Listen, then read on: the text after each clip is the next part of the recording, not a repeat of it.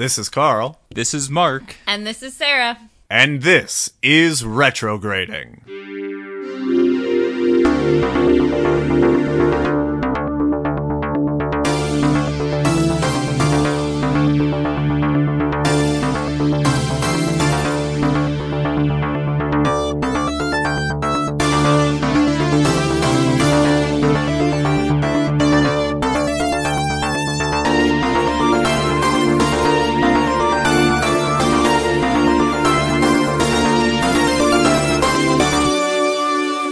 Yes, this is Retrograding, the show where three 90s kids give adult looks to our favorite childhood films. This episode, we are taking a look back at It Takes Two to see if our nostalgia is warranted, and I have to say this may just be Sarah's nostalgia. Mark, did you see this film as a kid? You know, I did. I didn't realize that I had seen it. There were only two scenes in this movie that reminded me that I had seen it previously. Otherwise, I didn't remember anything about it. So To be fair, I was a small girl, specifically a girl in the 90s. So, so it was very hard to get away from the Mary-Kate and Olsen. The Mary-Kate and Olsen. Mary-Kate and Ashley Olsen thing. Like, I owned... Not only does Ashley get second billing, but you're just cutting her out Which now. was sad, because Ashley was my favorite Olsen twin. Yeah, she's the better Olsen. I had a best friend in elementary school, and we had Who was our twins. Mary-Kate Olsen? Well, no. But we had our twins, and I was the Ashley, and she was the Mary-Kate. you had Which was weird, because I was the tomboy of the two of us. So she should have been Ashley, and I should have been Mary-Kate. Oh, wait. Is Ashley not the tomboy? No, she is not. Oh, anywho. Let's never knew the get difference. into this film to remind our audience what happens in this movie. Sarah's going to give us a rundown. Well, in I am... a minute or less. No, I am not. My thing is a little unconventional, and you do not need to time me, because it's literally one sentence. Well... But Okay. it will Interesting. give you the entire plot of this movie. So, before you go, is your sentence, it's just the Parent Trap, but with actual twins? Hey, Yes, stop but no. saying things, Carl. Pretty much, but the ending's a little different. Sarah, go ahead. Please describe the plot of this film accurately to remind our listeners. It's basically the Parent Trap, but with identical strangers. So, Nailed exactly it! what Carl I said. nailed it! No, but literally, beat Yeah. for beat the same, except instead of divorced parents and twins, Right. it's identical strangers, and one is a rich guy, and one is a social worker. Mm-hmm. But everything else is the same. You've got the evil fiance, you've got the plucky pranks to get rid of her. Yeah, you've you got the two kids meeting at camp. and switching identities. Beat for beat, it's the same movie except for the twins I and will the say, terrible I looked divorced up- parents. I looked up Parent Trap for the games. Another difference is, in Parent Trap, they initially don't like each other. It's true. Where in this movie, immediately, first time they see each other, she's like, well, we're best friends now, huh? There also is a weird thing where Ashley's character, for like about 5 minutes, has like a British accent for no Yep. apparent reason. Oh, boy. no, that and the British other- accent we'll is get- bad. The other one has a Brooklyn accent for To be about fair, 5 minutes, Yeah. and They then it are goes in away. I'm in New York, I talk like this, come on! To be fair, while that accent is sketchy at best, at least there's a reason for it. They are in New York. Yeah, There but they is didn't no- keep it consistent through Yes. the entire movie, What do you- so... But there is literally no reason for the British accent. She's not Disagree. British. She isn't British, but she just came home from a boarding school, which is in England. I guess. So, I mean, if a kid spends a lot of time in England, let's say most of a year, they may pick up an accent. But a it little feels bit. more like, I don't know how to be upper class. I guess a British accent will work. So I didn't even notice that. I noticed that she was speaking very deliberately and enunciating very well. Oh, yeah. I didn't that's notice her the attempt accent at a British all. accent. It definitely is. She just goes, the proper British. And over-enunciate every one of your words, and then maybe people will believe you're from England. Jolly old England. And Or then it that you're rich, drops off apparently. After they leave the airport, it goes away. Well, she wasn't going to talk like, "Blimey, governor!" I wish. Yeah, that would be... Well, no, I don't wish. I know how they We did leave with that the up New York to accent. Carl. It was equally as bad. Yeah. I have... When we get to my rating scale, there's 2 different rating scales. Is there for a new potato? No, there's a rating scale for the child acting, and there's a rating scale for okay. the adult Yeah. acting. Yeah. So, there's a point where the child with the British accent pretends to faint. Ugh. And does so in, like, the classic English fashion, with hand to forehead and falling to the ground. It's very similar. That level of acting is the level of the British accent in this film. It's very similar to, I did a stage version of Anne of Green Gables once, and I played Ruby Gillis, who is the dumbest character I've ever played in my life. Okay. And that was about the type of fainting I did in that play, but that was on purpose being that bad. Well, I think hers was too, though, because It's true. they knew that it was a fake faint That because was- she did it on Oh. purpose. That was Right. the moment I thought was really funny. It's when they all leave and she just kind of looks up at the butler and goes, huh. Okay, so let's go into the long form, blah, blah, blah. What did you guys see as an adult that you may have missed as children? There's Everything. that sound clip. So I wanted to say, before we get too far, so there have been, with Mac and me, I did this, and with this film, I'm going to do this, where I'm interested in the production companies that make these films that are defunct now.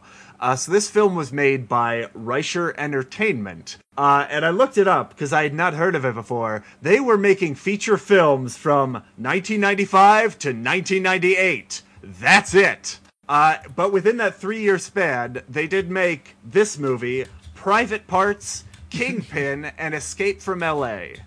I don't know if I know any of those others. Private Parts, wasn't that Pauly Shore? No, that was the Howard Stern film. I believe. Oh. They're Yeah, I knew basically it was the some same, crazy person that, yeah.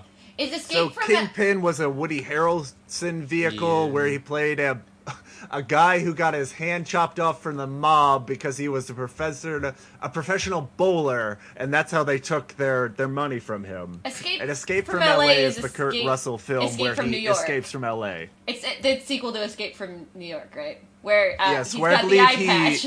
he surfs on sewage in one point. But let's get back to this film. My question is, it was Mary-Kate and Ashley Olsen had a movie company. Does that exist anymore? I doubt it. I don't think they're still making films. But, like- They've passed that on to their sister, who's in the Avengers. But like, they don't have to be in them for the company to still exist. I mean, I suppose not. But Tux- why wouldn't you sell the company when it's popular instead of letting it die out with some mediocre films? I don't know. Their fashion company does good. Maybe they use their business. I thought it was only Mary Kate who was the fashion person. No, No, they- both they are. co-own it. I don't know. The company's named after their siblings. They both own it. It makes them a lot of money. Oh, you don't say. They make a lot of money that they don't ever have to leave the house and do any work anymore. I mean, they do. Well, they weren't really doing a lot of work in this film. Anyway, talk amongst yourselves. I'm verklempt. Although, I'm but verklempt. while we're, I mean, out of the child actors, you can tell why they were the popular ones in that era, because at least in this film, any other part that involved children was not great. I Huh. did not enjoy the acting by most of the other kids. There's so few parts in it that, like, there's no named characters that I could pull right now. I thought it Yeah. was fine. I thought Trash Kid. Oh, the King son- Trash. The son was real good casting because he looks exactly like the adult Oh, actor. we need yeah, to yeah. talk about, what were they Buck called? Kiss The Jr. butt kisses? Butt kiss, yes. Although, Butt Buck Kiss- kisses. although I have to say, Mary Kate's character Amanda hates poor people Oh, because she yeah. wants to leave. She's never seen them before. She doesn't know they're terrible people yet. She's just like, the house is ugly, I want to leave. And I'm like, you're already poor. Like, you're not going to get more poor. It could be really nice. They're not. They're I not. don't think I don't think that Amanda which we should start using the names. Amanda is the orphan who grew up on the streets, who almost gets placed in a home, in the beginning of the film.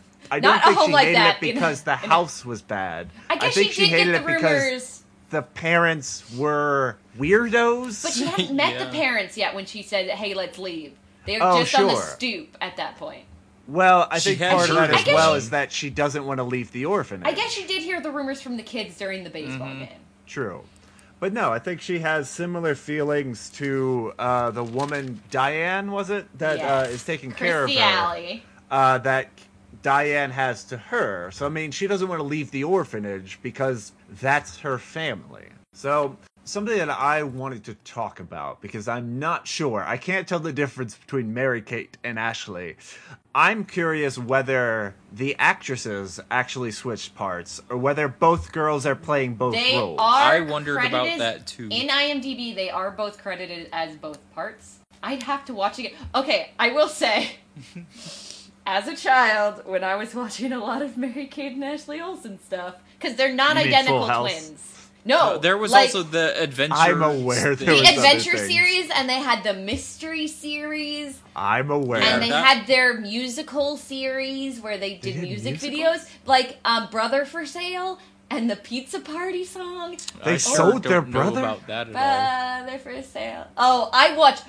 Do not ask me how many Mary-Kate and Ashley VHSs I have somewhere in my basement. It's a lot. I watched all of them. There was the mystery one where they think it's ghosts, but it's actually oil. There was the one where they go to SeaWorld, the one where they go on a cruise. They had a Basset Hound dog in the mystery series. I feel like this is just going on the retrograding backlog. Have you never seen those, though?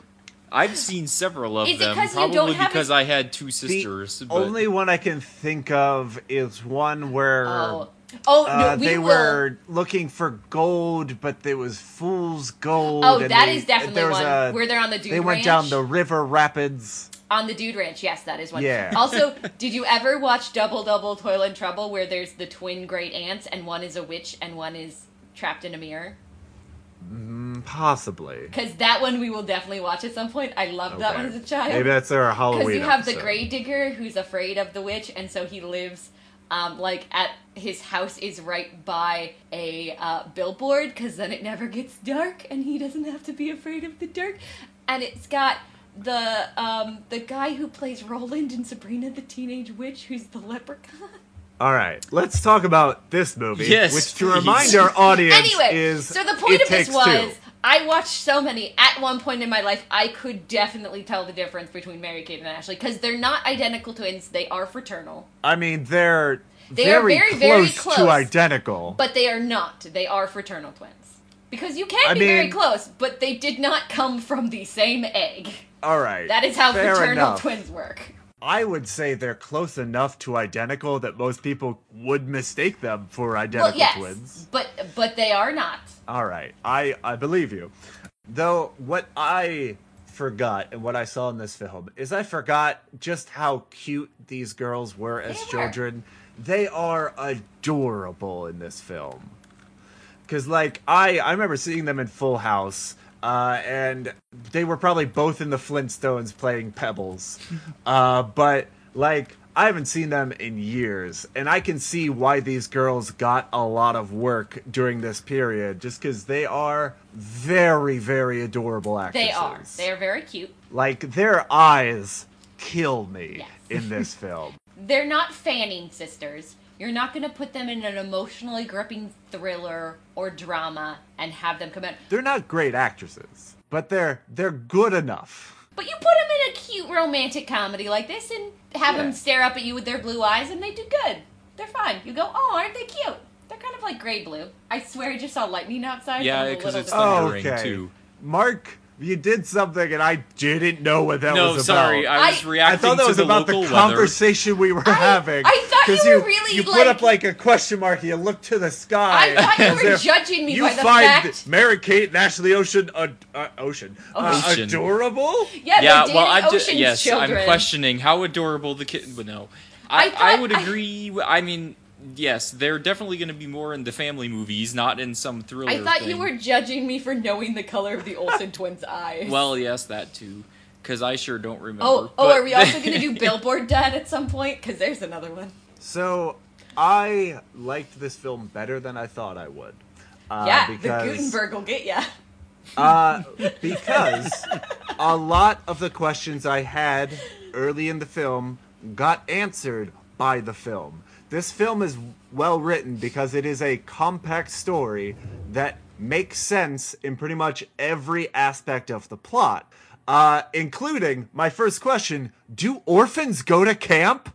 The answer in real life is no. But in this film, Steve Gutenberg's wife started this program to let New York orphans go to camp. I will tell you, it matters. Are they orphans in an orphanage, or are they foster children? Because foster children do go to camp. Certainly they would. I don't know if orphans from an orphanage would go to camp on a yearly basis. I don't know. In the area that we live in, I don't know if we really have orphanages. I worked at a summer camp. We had a lot of foster kids. Fair enough. So, the other thing, I mean, it is the conceit of the film that you have to get behind, or the rest of the film is... That identical strangers exist? Identical strangers. And not just people who kind of look the same in a static image, or you could see a relationship between them, that from every angle, they look exactly the They same. are That's not identicals. true. Because they find the difference later is because she has different scars. Yeah. All right, So, they would have But been the that's same had cosmetic. this child not been living the dangerous but yeah, lifestyle that's she the one Of an part orphan. about it that is, like, at least in the Parent Trap, they actually are twins. Yeah, but and then it you makes have to sense, come to but the... here it's just, these people are not related at all, but somehow look exactly the same. And Yes, I had assumed that Steve Gutenberg would talk about how his dead wife gave birth to twins and somehow they lost the second child. Yep.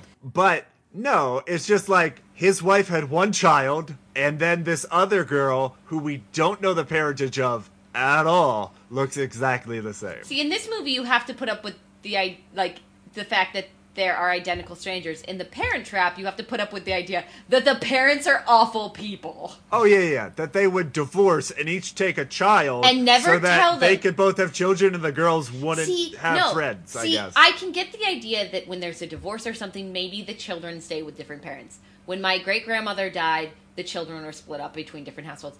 I don't understand why they never mentioned that you have a sibling and never mentioned, oh, hey, yeah, your other parent is still alive and exists. The fact that it was like, oh, no, there is no other family. They don't exist. They aren't... No, you still let them know they're siblings, even if they're living Yeah. in different households. Of course you do. I'd rather take the identical strangers, except every time I think of identical strangers, I keep trying to sing the Patty Duke theme song, which is Identical Cousins. I don't know that song, although it keeps making me think of Perfect Strangers. That's That's because what I was thinking that's of, because yes. the Patty Duke show is from like 1950 something. Patty Duke is I think Sean Ashton's mother. Let's get back to this film. She's dead. Where since it happens, like, it's the conceit of the film, you have to believe there's a world where this can happen, and then the rest of the film takes place. So I can forgive it, even though it doesn't happen in real life. It's a fantasy world. How I where Met this Your Mother kind of says we thing all have happens. doppelgangers. We might have doppelgangers somewhere. The world is big. We may. I mean, a lot of people look like I do now just because You're I don't bald? have very characteristic hair, let's say. A lot of people in Chicago are bald with beards. So we talked about the Olsen twins, and we'll probably continue to talk about their schemes in this film. Let's talk about the relationship in this film that they try to set up between Steve Gutenberg and Kirstie Alley. Starting off with Steve Gutenberg. Guggenheim, The Gutenberg Bible.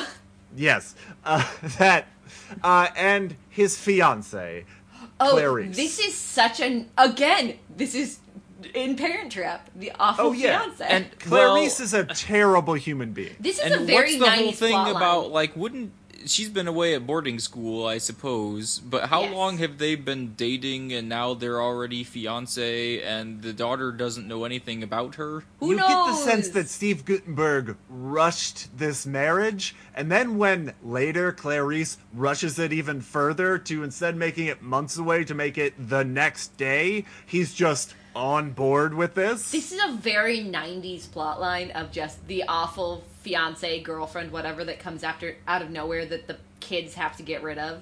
So I like Steve Guttenberg in this role for several reasons. I don't buy his relationship with her, Clarice, and I don't buy him being the kind of almost the deadbeat dad for his daughter. Because the movie starts where his daughter, Alyssa, has a recital and wins an award for piano playing. And he is supposed to be there, but he doesn't show up, and apparently this is very common.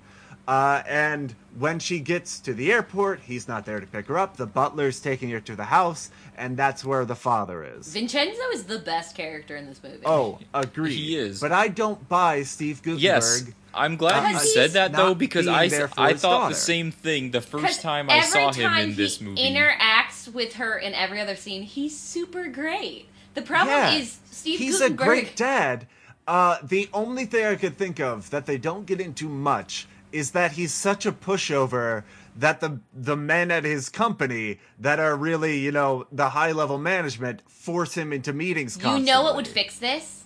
If Clarice's father was on the board and was Okay. kind of this evil board member that was pushing that, oh, you have to work all the time, you always have to be here, and also, have you met my daughter?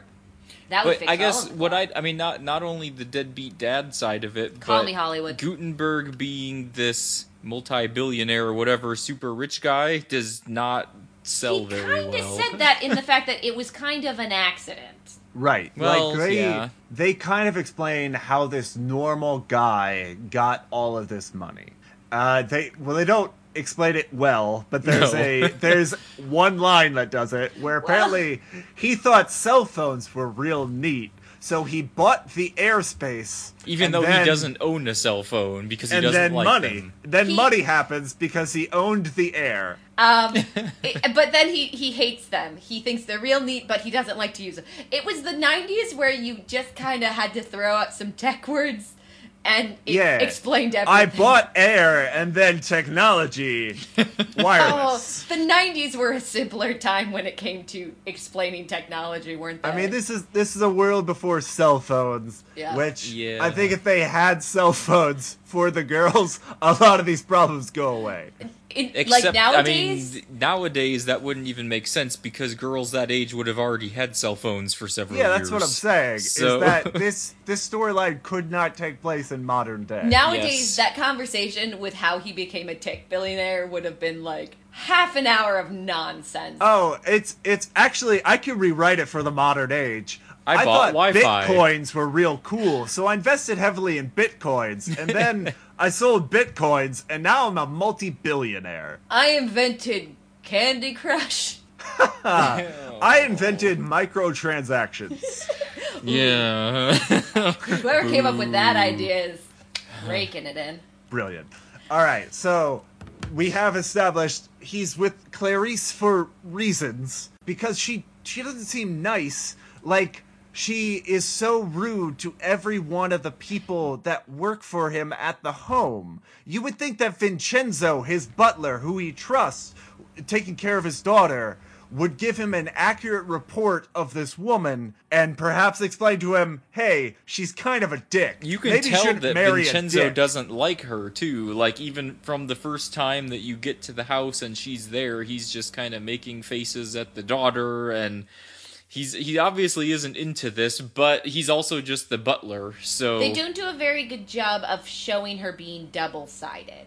Yes. Like, maybe if there was some couple other people in the house as, like, lower-level workers, that, like, she's very nice to Vincenzo, she's very nice to Steve Guttenberg. What is his name? Roger? Roger, but then, like, with the cook or, like, the gardener, she's real mean to them. And maybe she's still mean to Alyssa because, oh, you can pass it on as, like, she does as, like, oh, she's acting out because she doesn't want her mother replaced or whatever. Right. And, like, that would make far more sense. But it's just like, if Steve Guttenberg's not in the room, she's rude to everybody. But the problem is Vincenzo's so much more than just the butler in this movie, like, to the point where he's the best man in the wedding, that being mean to him doesn't make sense. But if you had, like, a lower-level gardener, or a cook, or, like, a maid or something, you could be mean to them. I mean, they kind of oversell how double-faced she is, to the point where I don't see how she's in a relationship with anybody, let alone the nicest man in the world. She's mean at the wrong times. Even at the party when everybody is watching her because she just made an announcement, and then she gets down in the girl's face and she's like, I'm smiling, but I'm yelling at you, and nobody notices for some reason, so... Yeah, I mean, we'll get to the party scene. I just have I have a note of that I want to get to. Is it that snails aren't that bad? No, apparently they taste like rubber. No, they're not that bad. Little chewy, but put enough garlic and butter on them, they're pretty good. Not according to this movie. It's after the switch, so Amanda is forced to do piano playing that Alyssa's good at, but Alyssa's not there. And so, to show the room who Clarice has promised a beautiful classical music recital, she pounds on the keyboard in different ways, and my note was just, jazz. So, I guess we didn't really explain how the switch occurred. Right. Go ahead. To a really good musical scene? Where the twins... the girls happen to put on the same outfit, which is absurd to me. They're not 100% identical, but they're both. Not. But they are similar close. in that they are jean overalls and a very similar colored and shirt. They're close enough that nobody else notices that it's different clothes than the girl was wearing 5 minutes ago. The other thing people don't notice is their child has a different accent. Why is this girl suddenly speaking a New York accent? She was just talking British. That's fine. She looks the same, so I guess she is the same. That was the song. I'm like, what song plays when they start running? But it was Hippie Hippie Shake. But Mark, please explain the switch and how it happens. And to Sarah's point, yes, they played a lot of music in I this liked movie. a lot of the music cues in this because it was really good, funny. but at the same time, it just felt like it did. I don't remember that this movie even has its own soundtrack. They just play a lot of popular music in the background to the scenes. So where did the switch happen? The kids all thought that there was a ghost. They thought that the house, so they're at camp. Across the lake is this house that's owned by the family that created the camp. Where Steve Guttenberg and Alyssa live. But that's that's where they live now. It's been abandoned in the past. Since his wife died. And all the kids are saying, trauma. This house is haunted and nobody lives there, and they're daring Amanda to go ring the doorbell because she doesn't believe them about this being haunted. While they are watching her from a distance, she rings the doorbell, she turns around to say that nobody's there, and suddenly Vincenzo opens the door and says, oh, there you are, and he grabs her and pulls her inside. So, the meanwhile here is where the kids are deciding to go ring the doorbell of a haunted house. Alyssa has decided that she's running away. Because of terrible fake and mother. Vincenzo lets her run away and explains to the father, I'm going to give her the benefit of a 10-minute head start, and then I'm going to chase after her because that's what she really wants. But while Alyssa has run away, Amanda rings the doorbell, gets mistaken for Alyssa, and gets pulled into the home. And again, this just demonstrates how Vincenzo is more in tune with the kid than her father, because the father wants to go, and then when you go back to Alyssa in the woods, she's saying, nobody's even coming after me, don't they miss me at all, blah blah. So obviously he knew exactly what she wanted, because it was what she wanted. She wanted somebody to chase her. And while she's there, lo and behold, the woman looking for Amanda, Diane, her caretaker, shows up, finds Alyssa, and says, hey, you're missing football, let's go play. And Alyssa's like, oh, finally, somebody's looking for me. And decides to go with this stranger. She has been watching the kids across the lake through her telescope, so I think that she has seen that whatever they're doing, goofing around, and she thought it looked fun, because she's never done that kind of stuff. That's true. They do definitely portray that Alyssa lives a rich but lonely lifestyle. where she has all these toys but no friends to share them with. And Amanda is living a poor lifestyle but has a lot of friends and plays a lot of games and is genuinely happy with where she is. But needs a mother. Right. And a father. And My apparently dog just Amanda is the jingled. best at sports out of all of the orphans because they all talk about how she's the fastest and the best, so they give her the ball at football, but it's actually Alyssa who knows nothing about But apparently football. he's fast, but has problems with directions. And she's runs like, into oh, I got woods. the ball! And they're like, run! And then all the kids chase her and she runs the wrong direction. So... Then runs into the woods. This brings me to one of the points I had questions on this film. Who is watching these children? Because 5 children are able to sneak away and go ring the doorbell of a possibly haunted house on the other side of the lake. And then, during the football game, where all the adults are watching, a child is able to run into the woods and is not pursued at all. Like, she just runs away. And the adults are just like, well, we'll get another ball. We'll keep playing. You come back when you want. As a former camp counselor, I do not think I ever lost a child for that long. Yeah, it's absurd. And this happens later, which I will get to. But with the kids running into the woods because Amanda has discovered a portrait of herself in the house, which she doesn't understand, and then Twilight Zone music plays, and she's like, that's a sign I need to get out of here. Well, and then she sees Clarice wearing her... She sees a ghost. She sees the mask that she's wearing, and she's like, oh no, it's a ghost lady, and they have a portrait of me for some reason, and she runs away screaming, and then the two of them find each other in the woods. Yes. Now, I don't know about you, but my experience with the woods is they tend to be very large areas, where if two people ran into the woods in a straight line, there's no guarantee that they would meet at any point. Mm-hmm. But these girls run right into each other. Oh, it's magic, you know. So they meet, and they're like, hey, you look like me. Let's be best friends. Are you seeing what I see?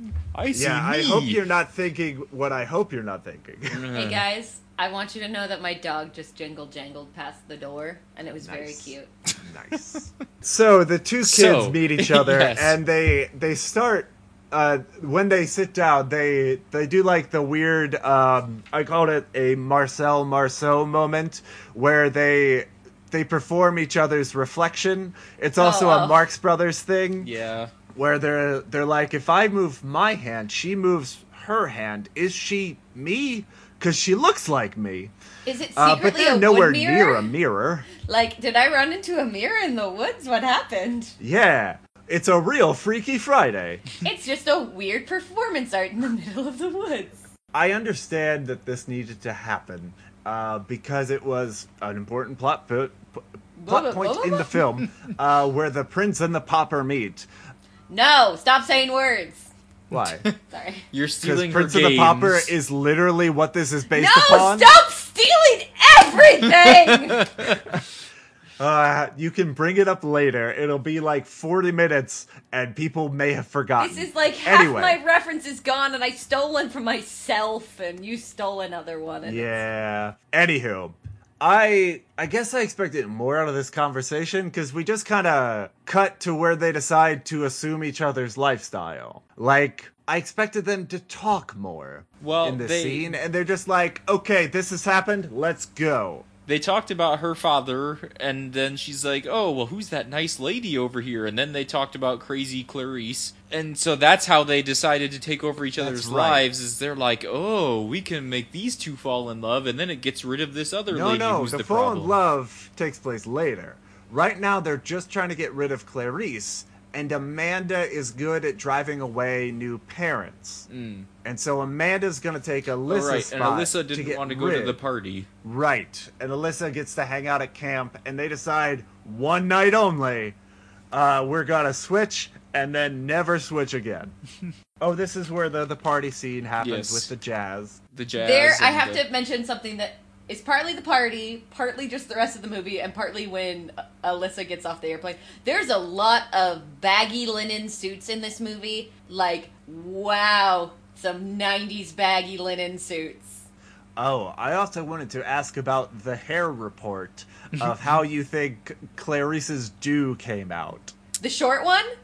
Yeah, short Her original or long. hair was okay to me. The original one is a pretty, like, flippy 90s hair. Very straight, very blonde, very 90s. The short hair is an abomination. Like, you can see, like, the wig netting coming through. So now this happens because Amanda puts gum in her I hair. have a note about this. Oh, please. Gum is not that hard to get out of hair. No. Right? My question to you would be, if you got gum in your hair, would you cut it all off? As someone who has gotten gum stuck in their hair multiple times in their childhood, I've never had to cut it out. Yeah, Several you just ways. use oil, don't you? Oil, peanut butter works, or you can use like an ice cube on it to help harden it. That helps as well. There are several options you can use before just chopping all of your hair off. I get the idea that Clarice wouldn't care, though. She's so impatient all the time about everything. She'd be like, oh, this gum, I gotta cut it out and get rid of it right now. But that she wouldn't haircut, care about her fashionable hair. Yeah, because in the scene where she comes back with that terrible, terrible short haircut, Yeah. she is Your wearing, hair! You're here! She's wearing a matching earrings necklace set that are huge Chanel jewelry. And some I real guess ugly this is shoes. the point in the film where the film is telling us Clarice looks like a monster, and she's a horrible person. And she's wearing, like, it's real big gold Chanel earrings and necklace, a black suit, and bright pink espadrilles, which is a look. Not a good look, but it's a look. Speaking of which, so the very first time we meet her, which we kind of are way past now. She's wearing but the, like, coffee filter she had, suit. like, that business suit skirt But it's got, like, thing. the coffee filter Yeah. ruffles. It had, like, ruffles around her chest, and I was like, Yeah. what is... Yeah. She's half 90s business suit, half mermaid. Yeah, it was yes. really weird. Yeah. I mean, especially if you know you're meeting your future daughter. Like, I could maybe see it if you're spending the weekend at the summer home with your fiance. If you're sure. guest starring on an episode Meeting of Friends, a child for the first time, which you wrong did outfit. guest star on some episodes of Friends. Mm-hmm. She played Ross's ex-wife. You that's know, right. I thought she looked really familiar, and I could not remember That why, but explains that it. makes sense. Yes. The one that leaves him for a woman, but also has his son. No, and I saw Friends. You don't have to tell me. I don't know if our audience saw Friends. We might have some baby children Everybody that watch has seen this. Friends. We So might we have have some not- baby children that watch this show. So watch this show. Let's get to Diane, where before their second meeting, Alyssa, pretending to be Amanda, gets scared by a frog and spends the night with her caretaker. So they clearly want to establish that this woman, who I guess is in charge of the orphanage, really loves this one child in particular.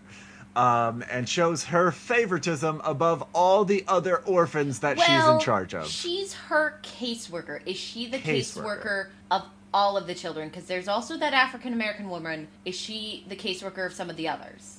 I think she has to be a caseworker for more than one child. I would say so, but I don't necessarily know if she's the caseworker for all of the orphans in the All right. orphanage. Still, the point is that she's showing favor to one of them. Yes. Like, she's not doing her job well for any other child. It's really just showing Amanda the time of her life, and that's it. Also, social services is a weird entity in this movie in that they're not going to let Diane adopt Amanda, even though Diane clearly loves her and takes care of her. And they would much rather give her to the Bupkises, who already have like 7 foster children. Well, and I think one of the points she made on the phone was that, well, I'm not married yet, but I could be, and I'll take good care of her, and something about her income as well. As someone whose sister works with social services quite a bit, because she does a lot of child cases for the law, I think this is actually pretty true to social services. I think they are just kind of weird. But later in the film, they show up without talking to her caseworker and take a child away from camp without really notifying the person who would be in charge of her. I guess maybe they went to a supervisor. Maybe. Would be my assumption. But yes, I think marital status does affect whether or not you can I'm sure it does. I guess I find Diane's relationship with Amanda maybe a little strange. Even though she clearly wants to adopt her, she's treating her as if she's already adopted. Even though she doesn't have any legal standing in that regard. I think the problem is it's not the most in-depth film, and they just didn't have a lot of time, or probably didn't want to pay for additional child film time. Probably. To kind of really expand on the relationship with Diane with other children characters. Because the more time you spend with kids on set, the more stuff you gotta do with them. Like, give them tutors, and have, safety stuff, and have, all that sort of stuff. So, we only ever see Diane with really one child, Amanda. Except for that one part where they're doing the hokey pokey for sure. Yeah, and I suppose the lunch as well. But She's not with any Alyssa kids spends at the the night with Diane and decides that she would love Diane to be her mother. And so they hatch a plan that is going to bring Roger and Diane together, and that plan involves a horse. That's all we know. Because they have this conversation in a barn, and it zooms in on the horse's face, as if the horse is concocting the plan himself. Well, obviously that horse is Mr. Ed's, grandchild. Well, because they're talking about it, and then they're like, well, yeah, but how do we do it? And then the horse makes a noise, and it's like, hey, I'm here, I know how to do this. So, somebody explain their first scheme and at to this get point, these people we don't together. even know that Alyssa rides, so We can how presume would she's rich. She probably does dressage. But how would Amanda know that to make this plan? She doesn't even know that there are horses at the house. She just assumes all rich people know about horses.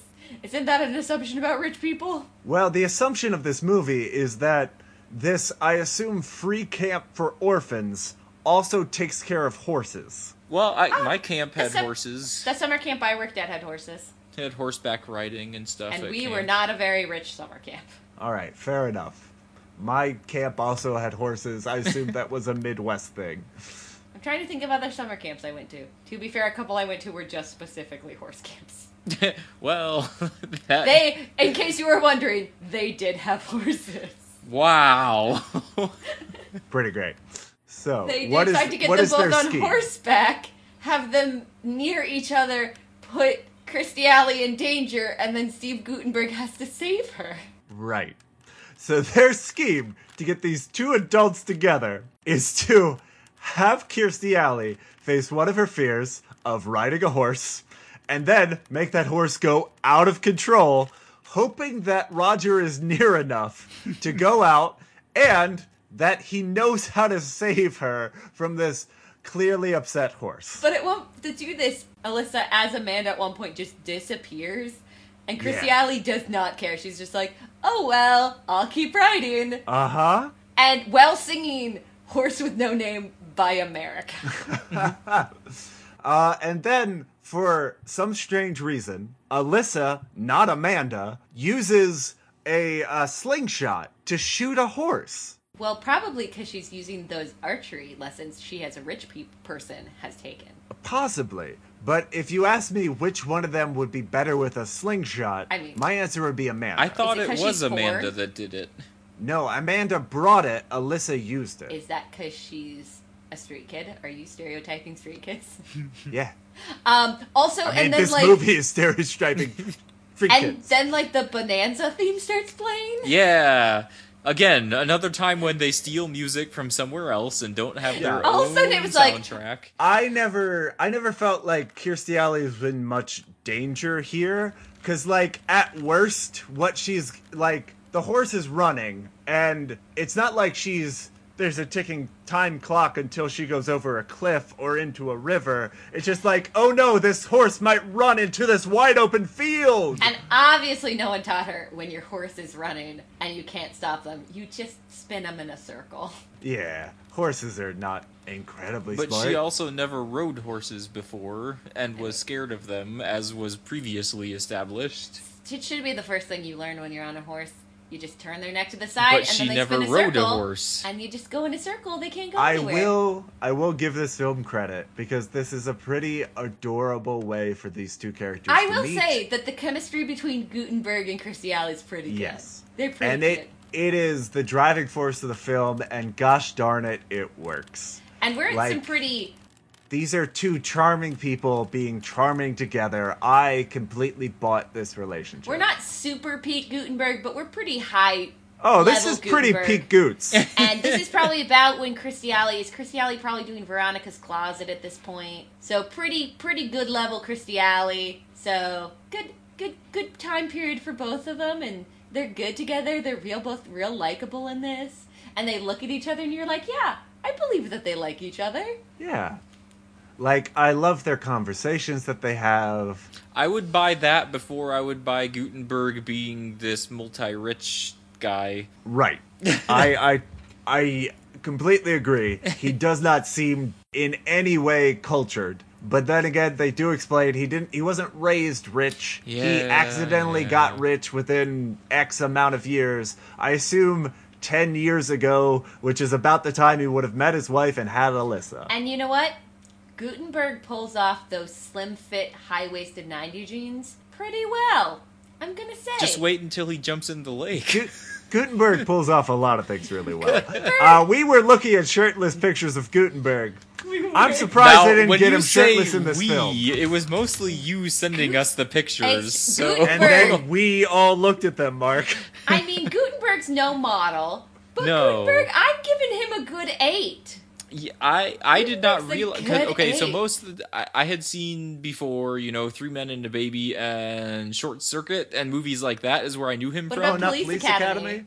I did not. I was not big into. What Police about Academy. Tower of Terror, Mark? Yeah.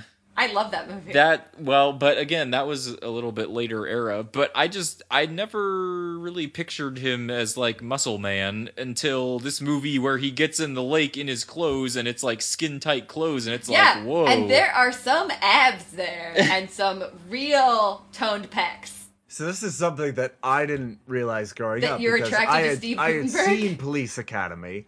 But, as a kid, I just think, oh, he's the lovable goofball. He's the leader of this troop of misfits. He's the Bill Murray in Stripes type character here. Gutenberg might be a when heartthrob. Bill Murray's not known for having a great body.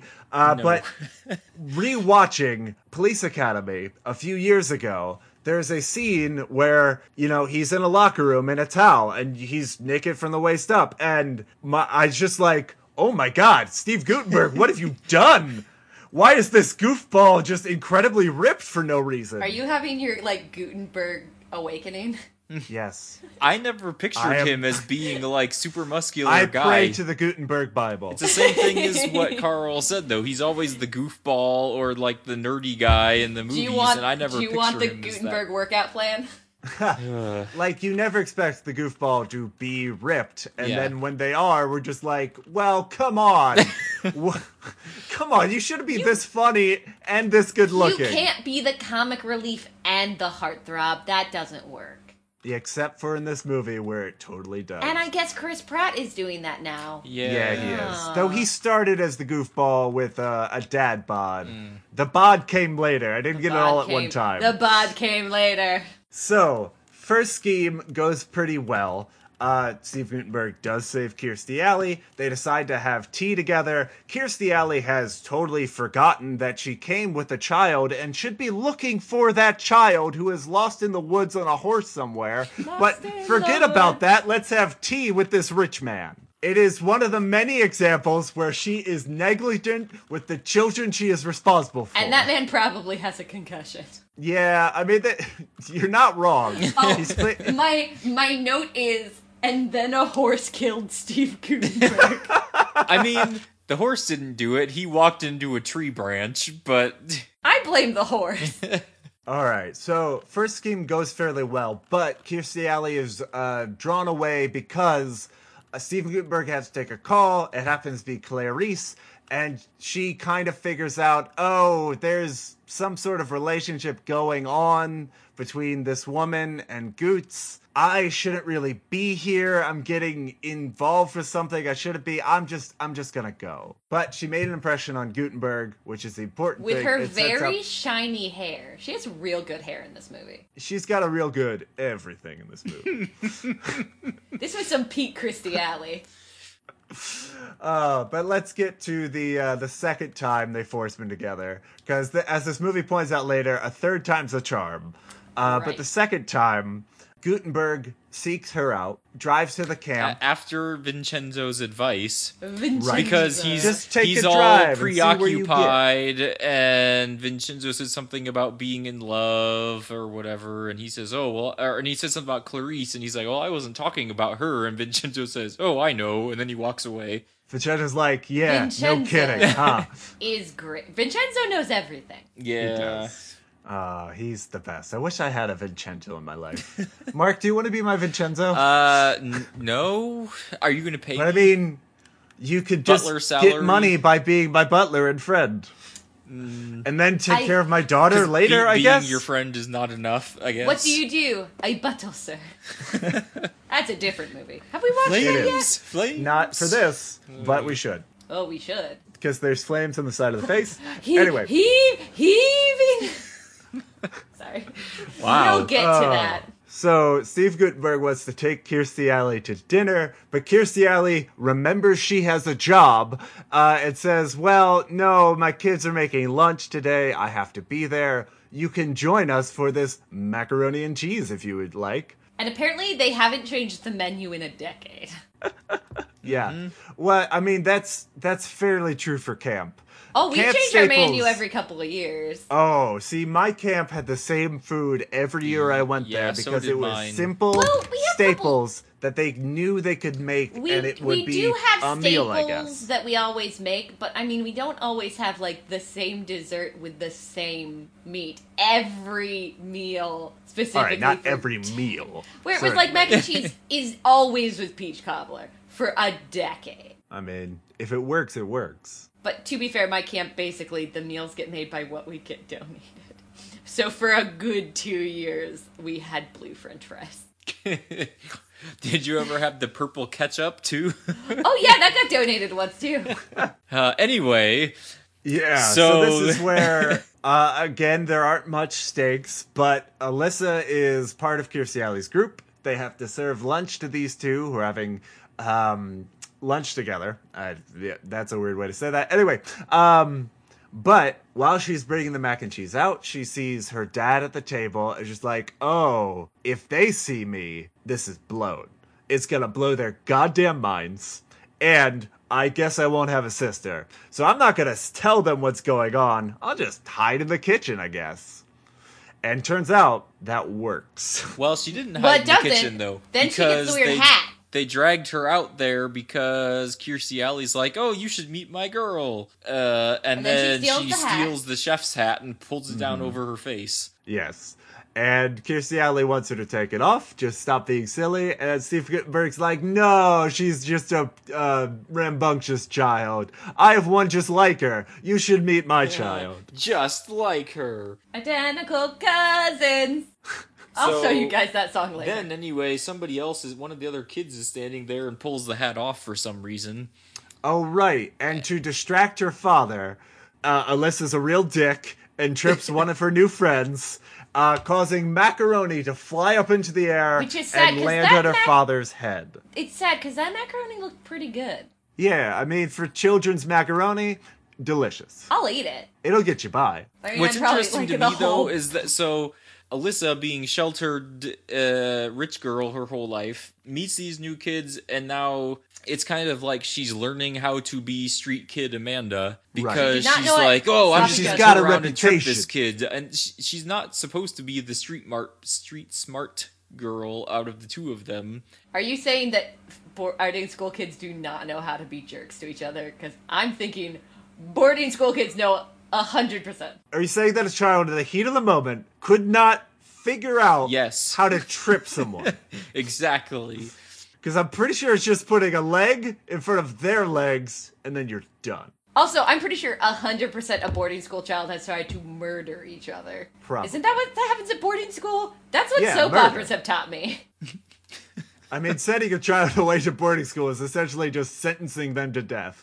Like, they're rich, they are jealous of each other, and someone's gonna get pushed out a window, right? That's what happens at boarding school. Talking about tropes, this sets off the typical movie food fight that has given me unrealistic expectations for every Yes. food fight in my entire life, because they go insane. It's just food everywhere, pandemonium, everything flying, and what a mess. I've only been a part of one food fight in my life, and it was a planned food fight, so it wasn't quite the same.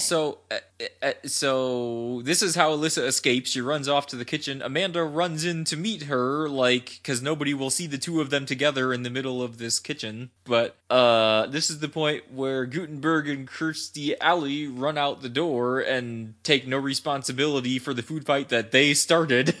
Once again, Kirstie Alley shirking off her responsibilities and not cleaning up the food fight. Because romance is important. Sure.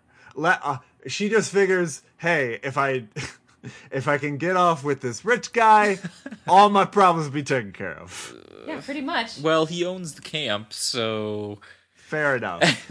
And so they decide to swim in a lake, and it's adorable. I have done something similar to that. Not like swim in a lake. Swim in a lake with a boy to get food off of your hair? No, but swim in a lake to get clean. boy. Not a boy. Oh, There was no boy involved. But like we used to when we did capture the flag and we'd be all muddy and gross, we'd then go just go swim in a lake. Which, not as romantic as you would think. It's just really heavy and you almost drown because your clothes are all wet. Oh, and yeah. soaking. Also, lakes are gross. Yeah. They are gross water. Yeah, kind of. Sometimes there are leeches. It's possible you're getting more dirty going into the water. Well, when it comes to capture the flag, you can't get dirtier. Well... You are That's like fair. head to toe a mud person. Yeah, so they have a very cute moment in here. They both get into the lake. They're about to kiss. And the Olsen twins set off this omen of knocking down these giant kayaks. And what I mentioned earlier, this is one scene out of the whole movie that I remembered from when I had seen it growing. Because The as soon as they ran into where all the kayak canoe things are stored, and they ran underneath them, I was like, "Hey, this looks familiar," and they're gonna knock that over, aren't they? And I've then they seen did. this before. And there's a really cute moment here that I like because they're swimming around. They're kind of like dog paddling to each other back and forth. They nearly kiss. After the omen, Steve Gutenberg just kind of has a moment. It's like, oh, I shouldn't be doing this. I have a fiance. And that kind of ruins the moment. And so Kirstie Alley Yeah, it storms kind of off. does normally. But the really cute thing is that the water's been at like head height the entire time they've been in here. To storm off, Kirstie Alley just stands up, and apparently it's like waist high water, and she just walks out of the lake. And so in the meantime, Clarice has come home because during the phone conversation she heard the other lady's voice, and she's like, "Oh, well, I'm gonna come back and see what's going on." And No one's gonna Gutenberg steal wasn't my there. billionaire. Yeah. Vincenzo spying on them through the telescope. Vincenzo was spying on them and approving by looking at them in the telescope. When Clarice walks in, she kind of orders him out of the room to get something, a Diet Coke maybe, and he specifically repositions the telescope on his way out. I don't buy that Clarice can just go to the telescope and figure out what he was looking at in the vast array of things to look at. Yeah. And that she zero-ins right where he was to catch Steve Gutenberg with And another woman. I actually watched this twice to prepare course for you this. And the first time I didn't notice all that. I think she knew he was looking at something specifically when she came in, and that's why he stood right next to the telescope all awkward through their whole conversation, and then they just kind of stared at each other after the conversation was done, and she's like, I think I want a Diet Coke, and make me a sandwich too, and trying to get rid of him so she could see what he was looking at, and that was exactly, like, he knew what was going on, so that's why he bumps it as he walked by. Specifically, I didn't really catch that the first time through until the second time, and I was like, oh, sneaky, but... I mean, the only thing it kind of establishes is that Clarice senses that Steve Guttenberg is moving away from her, and so she decides, we're going to get married tomorrow. Tamara. Because she has gotten the New York accent from the women she hasn't met yet. This honestly sets up real stakes for this film. For the stakes that we've established thus far, it's kind of just been at summer camp or like their summer home, where at this point in the film, with Clarice moving up the wedding and the child services coming in, these girls are getting stuck in the lives that they've switched. And so they are losing everything that they have in their life, with Amanda going with Clarice and having to be part of the wedding, and Alyssa getting adopted by the Bupkises. And maybe sent to Tibet. Yeah. Tibet! That's how that's pronounced. Oh, yeah. So, I was impressed at, like, the level of danger this film introduced, because everything up to this point has been real casual, and then they set these stakes. It's like, whoa, their lives could be drastically different based on the choices that they've made here. And then you find out even more once they get to the Buttkisses' house. It's a scam! These guys are real jerks to children. Which is why they keep adopting them. It's a child labor scam. It's funny because she gets there and he introduces to all the kids, and she's like, but my name isn't Amanda. And they said, oh, we know, because they're giving everybody a new name as soon as they show up. And they're all B names because they can't be bothered. Sarah, these people only got through half of the alphabet, okay? They're working with what they have. Either that or they just really like alliteration. Probably. I think it'd be harder to remember the names if you just named them all B names. Anywho, so Alyssa gets to experience what it's like to be a part of the Bupkis family. She's put in overalls and sent to work in the scrapyard. They're not overalls, they're coveralls. Coveralls, excuse me. Overalls have straps. Fine. As she tries to explain to the other children, no, I'm from a wealthy family.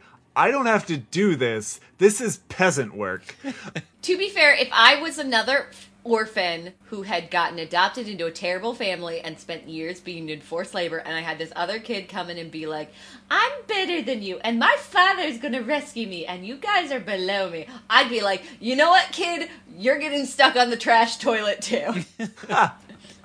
Yes, because the other kids, to make her feel more at home, allow her to sit on the throne of a toilet and give her a plunger scepter and a crown of garbage. Because really, aside from Bupkis Jr., yes, the rest of the kids are being just as abused as she is. Oh, absolutely. Like, I buy the prison rules of this family where the new fish is basically razzed until they get with the program. I really hope that in some unwritten epilogue of this movie, Kirstie Alley does call social services on them and saves those children. I don't understand how social services has never, like, investigated this family at all. I guess they're really good at faking it during house visits. Yeah, because during the visit at the beginning, they were like, oh, we're super nice and we love all these kids. I think a part of the social services interview is they talk to neighbors. Maybe the neighbors are just, we mind our own business. No, because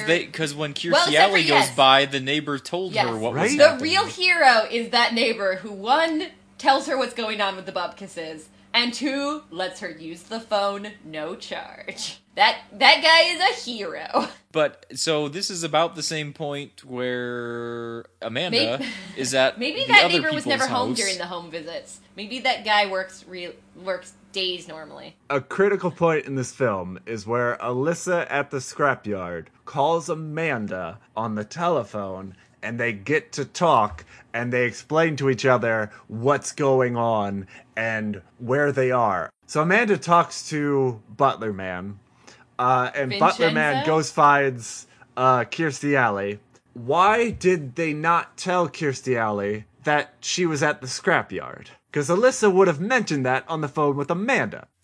Well, at the time, he was still lying to Kirstie Alley and saying That it is was, the thing I wonder. that she had accidentally switched kids. That was part No, of the no, plot I to get- try to get from the kids, to When try to get Kirstie Alley and Amanda Gutenberg stops together. lying and tells Vincenzo, "I'm not the right kid. You have to go get whatever her Alyssa back." She goes to Kirstie Alley, and Kirstie Alley says she's not here. She's been adopted. But Amanda already knew she had been adopted But because yes. she had called from the Bupkis's house, right? I thought that was Well, part not the of house, the whole from the plan, scrapyard though. in the office. That was Oh, I that thought, they needed to get Kirstie Alley with them, and so she didn't tell her she was adopted so they could get Kirstie Alley on the way? Yeah. I yeah. think it's important to get Kirstie Alley in the picture. I guess they were just hoping Kirstie Alley would figure out she's at a scrapyard. Well, I they don't went know. to the house It's first a- and then to the scrapyard, remember? Yeah, I don't know if they had been to the scrapyard yet at that when they got on the phone. I don't remember. Yeah, I think she called from the house, right? That's what I thought. No, I think she called from the office in the scrapyard. And Did she? so the only thing I can think of as to why this conversation didn't happen is the phone gets cut off by the actual child of the Bupkises, who's like, Trash new Boy. kids can't use the phone. What was Trash Boy's name? It's Junior. Or something. Trash Boy. Trash Boy. I mean, Trash Boy is fine. I assume he's credited that way. The I rat don't face remember Trash what Boy. the father's name was, but yeah, it was just something Trash Man. something junior. Rat face Trash Boy. There you go. I'm sorry. I'm sure that well, he's now an adult. He's older than us, probably. The other thing I wonder about, because Vincenzo gives Kirstie Alley a number. He's like, if you ever get in trouble, call this number, ask for Lou. And Kirstie Alley's car breaks down at the Bupkis' house. She needs to call Lou. And she shows up at the scrapyard in a helicopter. Yeah, why Now, did they take why- the helicopter in the first place? Yeah, exactly. Why didn't Vincenzo just show up at the orphanage with a helicopter? He's like, hey, I got your ride. Let's go. My question is, why didn't they all go In a helicopter. with Kirstie Alley to go get Alyssa? Because that really would have held up the wedding. Yeah. If they really 'Cause want to hold up the wedding. While all this is happening, Amanda assumes good things are happening elsewhere and she needs to really delay. And as the flower girl, she is taking the tiniest of steps and putting down one petal at a time as slow as You possible. know what will real delay a wedding? Fake a kidnapping of a rich man's child. Just have that kid disappear. I don't know if that would have delayed Clarice. Yeah, but it would have delayed Steve Gutenberg. And if True. it hadn't, I would have just said, hey, maybe you don't want to live with your father anymore. Maybe Tibet is a better place. So, let's see. Kirstie Alley. Ooh, that's her new. That should be her new Alyssa. talk show. Yeah, I'm on board. Hollywood, They call us. get into a helicopter, and the helicopter decides, well, I can't fly you to the church, because apparently that's illegal. I will they're probably disrupt not a this big enough baseball landing game in space. Central Park for you, though, because that's fine. But is there a big enough landing spot near the church? I don't know. They had to land in the park. Yeah. I assume that was just like a large open field that they could set down the helicopter anyway. I don't know why they had to set it down on the baseball field. I don't That know. I've seems never been to rude. New York. I don't know what Central Park looks like. I know there's a zoo. It's a big park. Thank you. That much I knew. Good. I know there's a zoo because that's where they go in. Isn't that where they go in the Santa Claus to look at the polar bears? Are they in New Do York? they look at polar bears in the Santa Yeah, Claus? what are you talking about? That's They- a different We movie. went We through that did movie already. No, they look at the polar bears when Tim Allen tells his son that he's crazy and they need to stop talking about Santa Claus. They go look at polar bears. Were they in New York? Maybe. I don't know, but they go to a zoo. I thought they were in Chicago. Are they? Where's there a zoo Probably. in Chicago to look at the polar bears? There's lots of zoos There's in a Chicago. Lincoln Park Zoo. There's many zoos. I've never been to Chicago. So, Yeah, anyway. I know. Back to the movie we're supposed to be talking about. Kirstie Alley has to get to the church. She lands in Central Park, and lo and behold, when she gets out there, there happens to be a horse-drawn carriage. Now, the guy who's in charge of driving these horses decides hot dogs are better than money. I can't I can't take you right now. I need to eat this hot dog that I have in my hand. And Alyssa's like, hey, forget you, pal. I'm stealing your horse. I know horses. Let's just ride this carriage. I guess they are in Chicago, but they definitely go to And it was also funny because when they steal, we've already established that Kirstie Alley, whatever her character name was, Diane does not like horses, especially after her experience earlier. On the horse with no name. It felt good to get out of the way. I don't know if these horses have names either. So now she Alyssa might be on another knows horse this, with no name. And while Diane is in the back freaking out about going too fast, she just turns around and laughs at her and keeps going. Oh, she is having the time of her life, which I get. She has just escaped this horrible foster home, having looked down the barrel of her future and learned that she's going to be the scrap queen for the rest of her life. And now she's free, and she's on a horse going back to her dad. Yeah, I would be giddy with pleasure as well. Also, does she have to care about the poor people in her life? Not really. I mean, Vincenzo's not rich, but she should probably care about him. She kind of does. I don't know. We don't know his Vincenzo's salary. And we get to another 90s trope of ruining weddings. Yeah. Oh, yes. And this was the other scene that I remembered from this movie. Probably because it's the very end and it's when they all are happy and get the ending. Yeah. Yeah. So Kirstie Alley and Alyssa arrive at church where this is just after Steve Guttenberg is given the line for the priest, and do you take this woman? And he's like, I don't.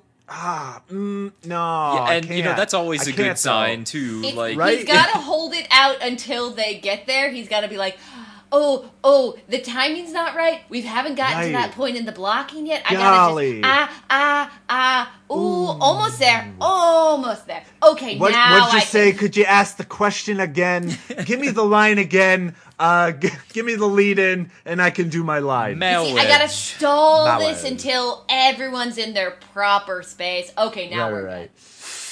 I can't. Well, and then at this point, he has a little flashback about all the times he spent with Diane. All of the 2 days he has spent with Diane. He's hesitating, and Clarice is like, Roger, hello. And he looks at her and then smiles, and you see the little flashback of him with Diane. And I guess if you're her, you would think, oh, he's smiling because he's so in love with me, and he's about to say yes. No. I read the smile is like, I want to say bitch please, but this is a children's movie, so I will smile at you. To be fair, I was really, for like a PG 90s movie, there is the line earlier where she's like, something about, I'm sorry, what is it? I'm sorry you were pissed or something? Yeah. Oh, yeah. Where Amanda is trying to do fancy talk. Yeah. I humbly apologize, sir, that you were pissed earlier. Which was really funny. But given the choice in a wedding, if you choose between someone you've only known for 3 days that is 90s Kirstie Alley or that haircut, oh yeah, which 90s would you Kirstie pick? Alley. Always go 90s Kirstie Alley. This shouldn't be a question. All right, though. This is where that's basically a blonde spider on her head, right? Alyssa walks down the aisle with her coveralls, I guess. And no, Amanda's she's taken like, them off. Finally. She took them off before she got in the helicopter. She's back in the overalls now. All right. Now, okay. I just can't get the words right with you, Sarah. Well, she as she sees the helicopter, she like strips them off so she no longer has the Betty on anymore. Right. And this is where the dad is just like, oh my god, identical strangers. No. I'd never believe this could ever happen. Did he even notice yet? I thought it was after he said no. Well, yeah, this is her walking down the aisle and the two kids. First what happens is she slaps. No. Yes. I think Steve... No. I think Steve sees it, and Clarice sees the child walking down the aisle, and then looks at the child at her side. No, she does not see. No.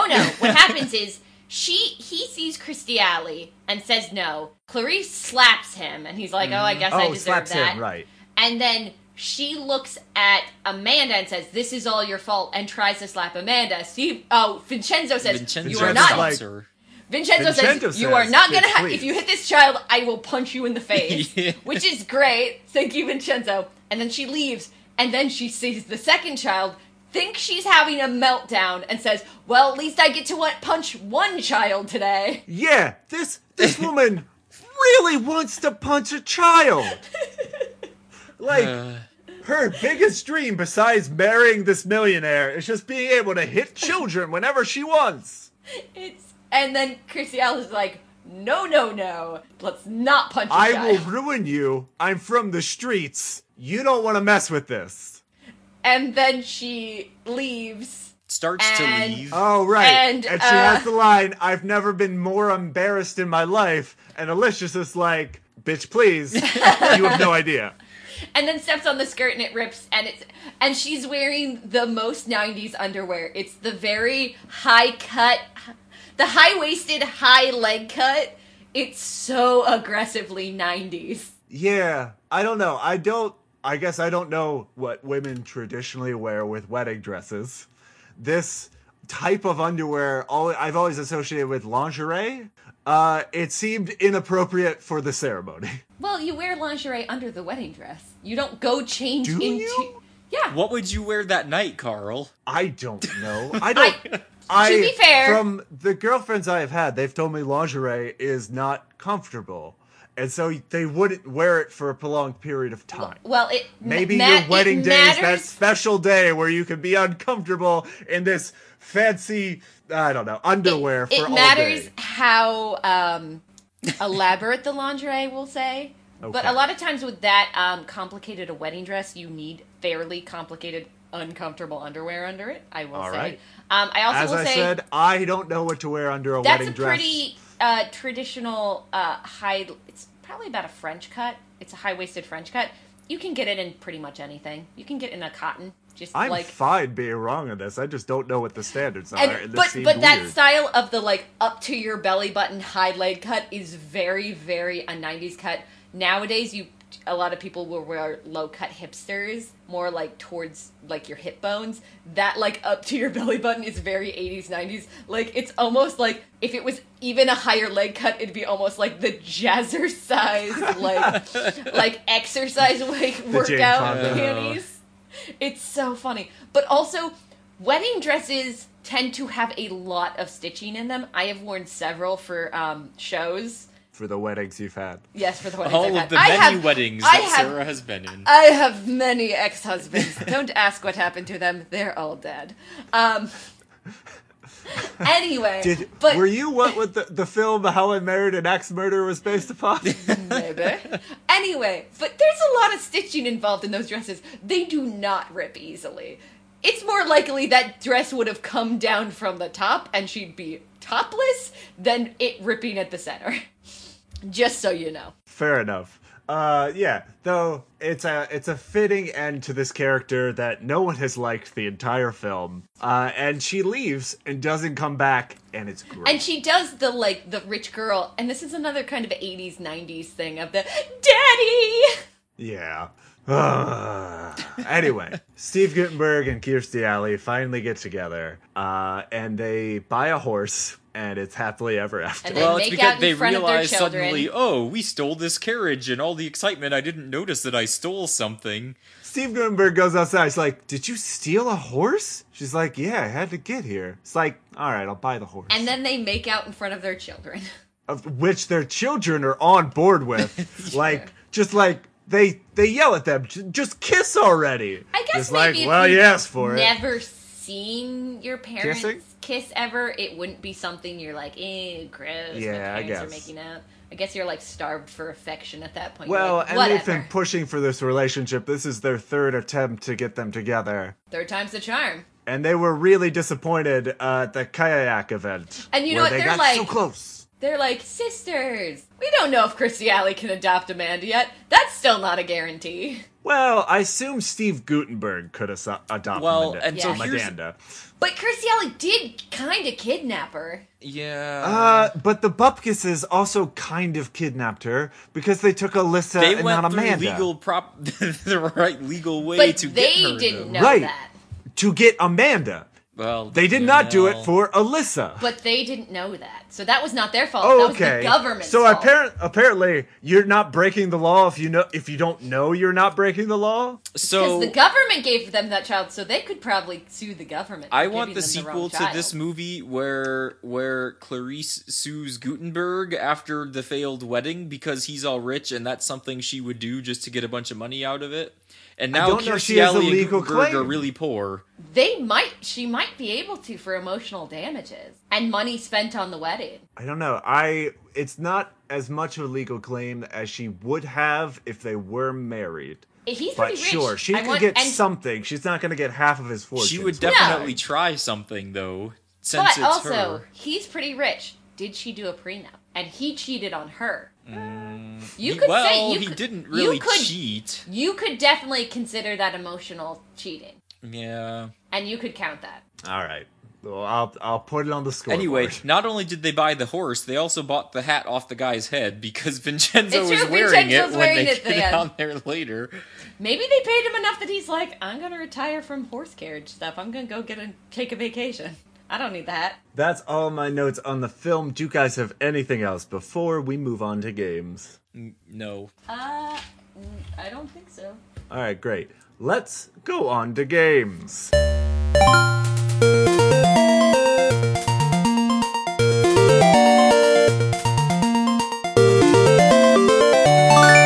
Our first game is the pitch game, where we take one or more properties and shove them in the form "it's this meets this" to describe this film.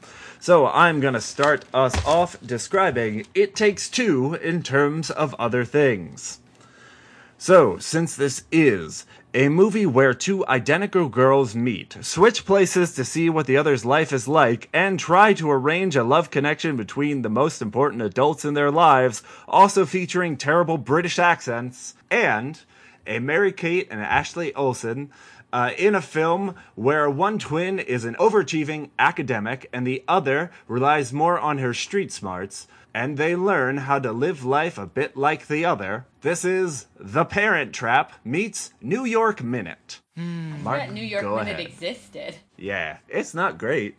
It is not. It's a bad film. So I wanted to avoid using that one, but it was just too obvious. So Oh, mine will get more esoteric as we go on. look-alike children meet at camp and hatch a plan to make two adults fall in love, and a young-ish female relies on the advice of the help, who ends up being more of a father figure than the girl's actual father. I have The Parent Trap meets Princess Diaries. So, Ditto To which Ditto one? and meets to The Parent Trap meets a movie where I guess somehow in this world you can have identical doppelganger strangers. So it's The Parent Trap meets The Double, that weird doppelganger Jesse Eisenberg movie. whoa. Yeah, no, that's I- beyond I- me. I don't know if I've heard this I one. don't I think I, don't have know heard why. of this movie either. Hey, Mark's cat! Yeah, right? It really has nothing to do with this movie, but it was literally the only movie I could think of with identical strangers.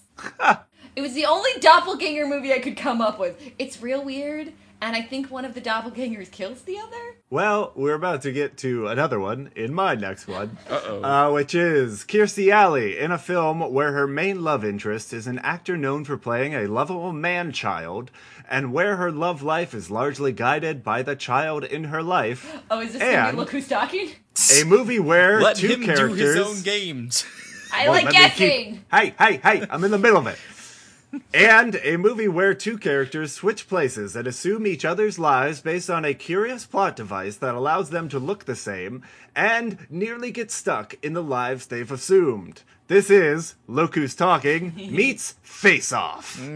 Oh, so two John Travoltas. Uh-huh. I would not have even thought of that second one. Just like Face Off, there's two John Travoltas. When does the John Travolta Renaissance come about? But I could but- use a John but Travolta Renaissance. Nick Cage. I mean, he used to be good. He's classically trained. Oh. Yeah. He has the potential to be good, Oh, I've and he heard- just doesn't use it, Mark. I've heard good things about one of his newest movies, Mandy. Okay. I liked I liked some him in of his Kick-Ass. stuff. You know what's the best one is Con Air.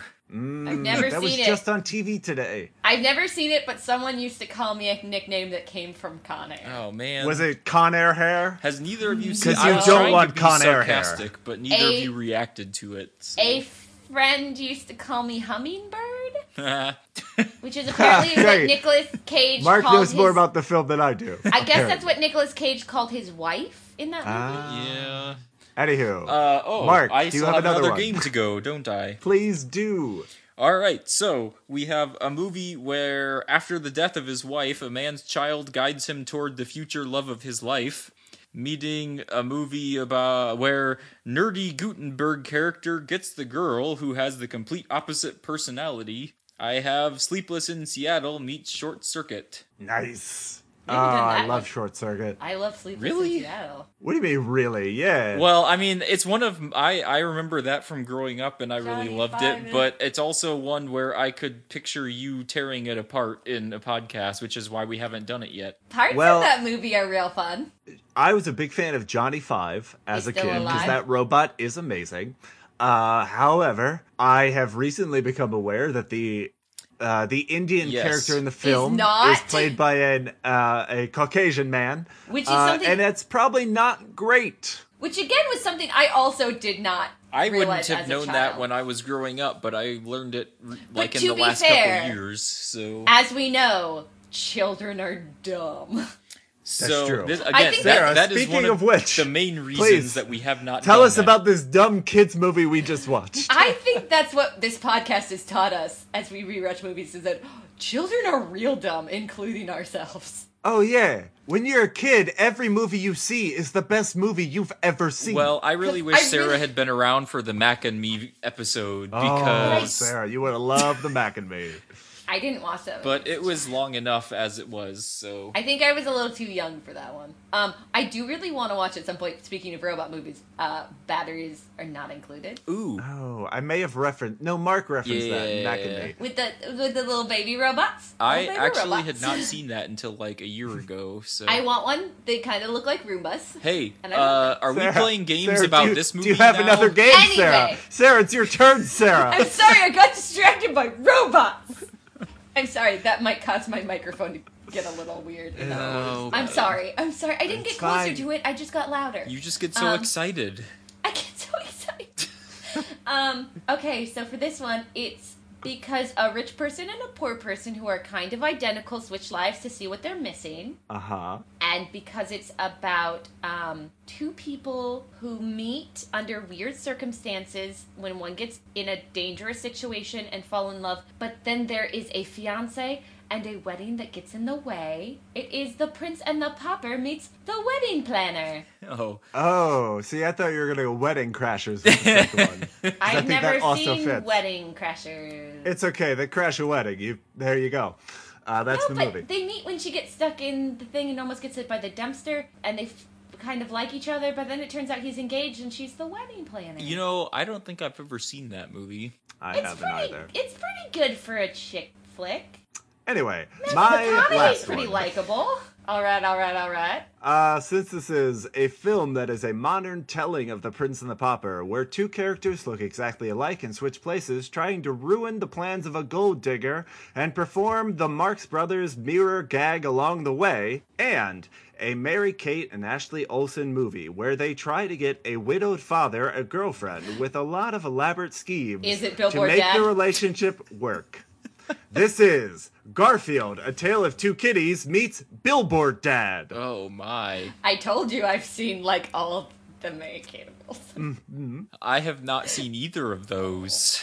I haven't seen the Garfield one, but I have seen Billboard Oh, Dad. I haven't seen Billboard Dad. I just think it's funny that a movie out there is called Billboard I actually Dad. have Yeah, never they rent heard a of that movie They either, rent so- a billboard and put their father a personal ad on the billboard.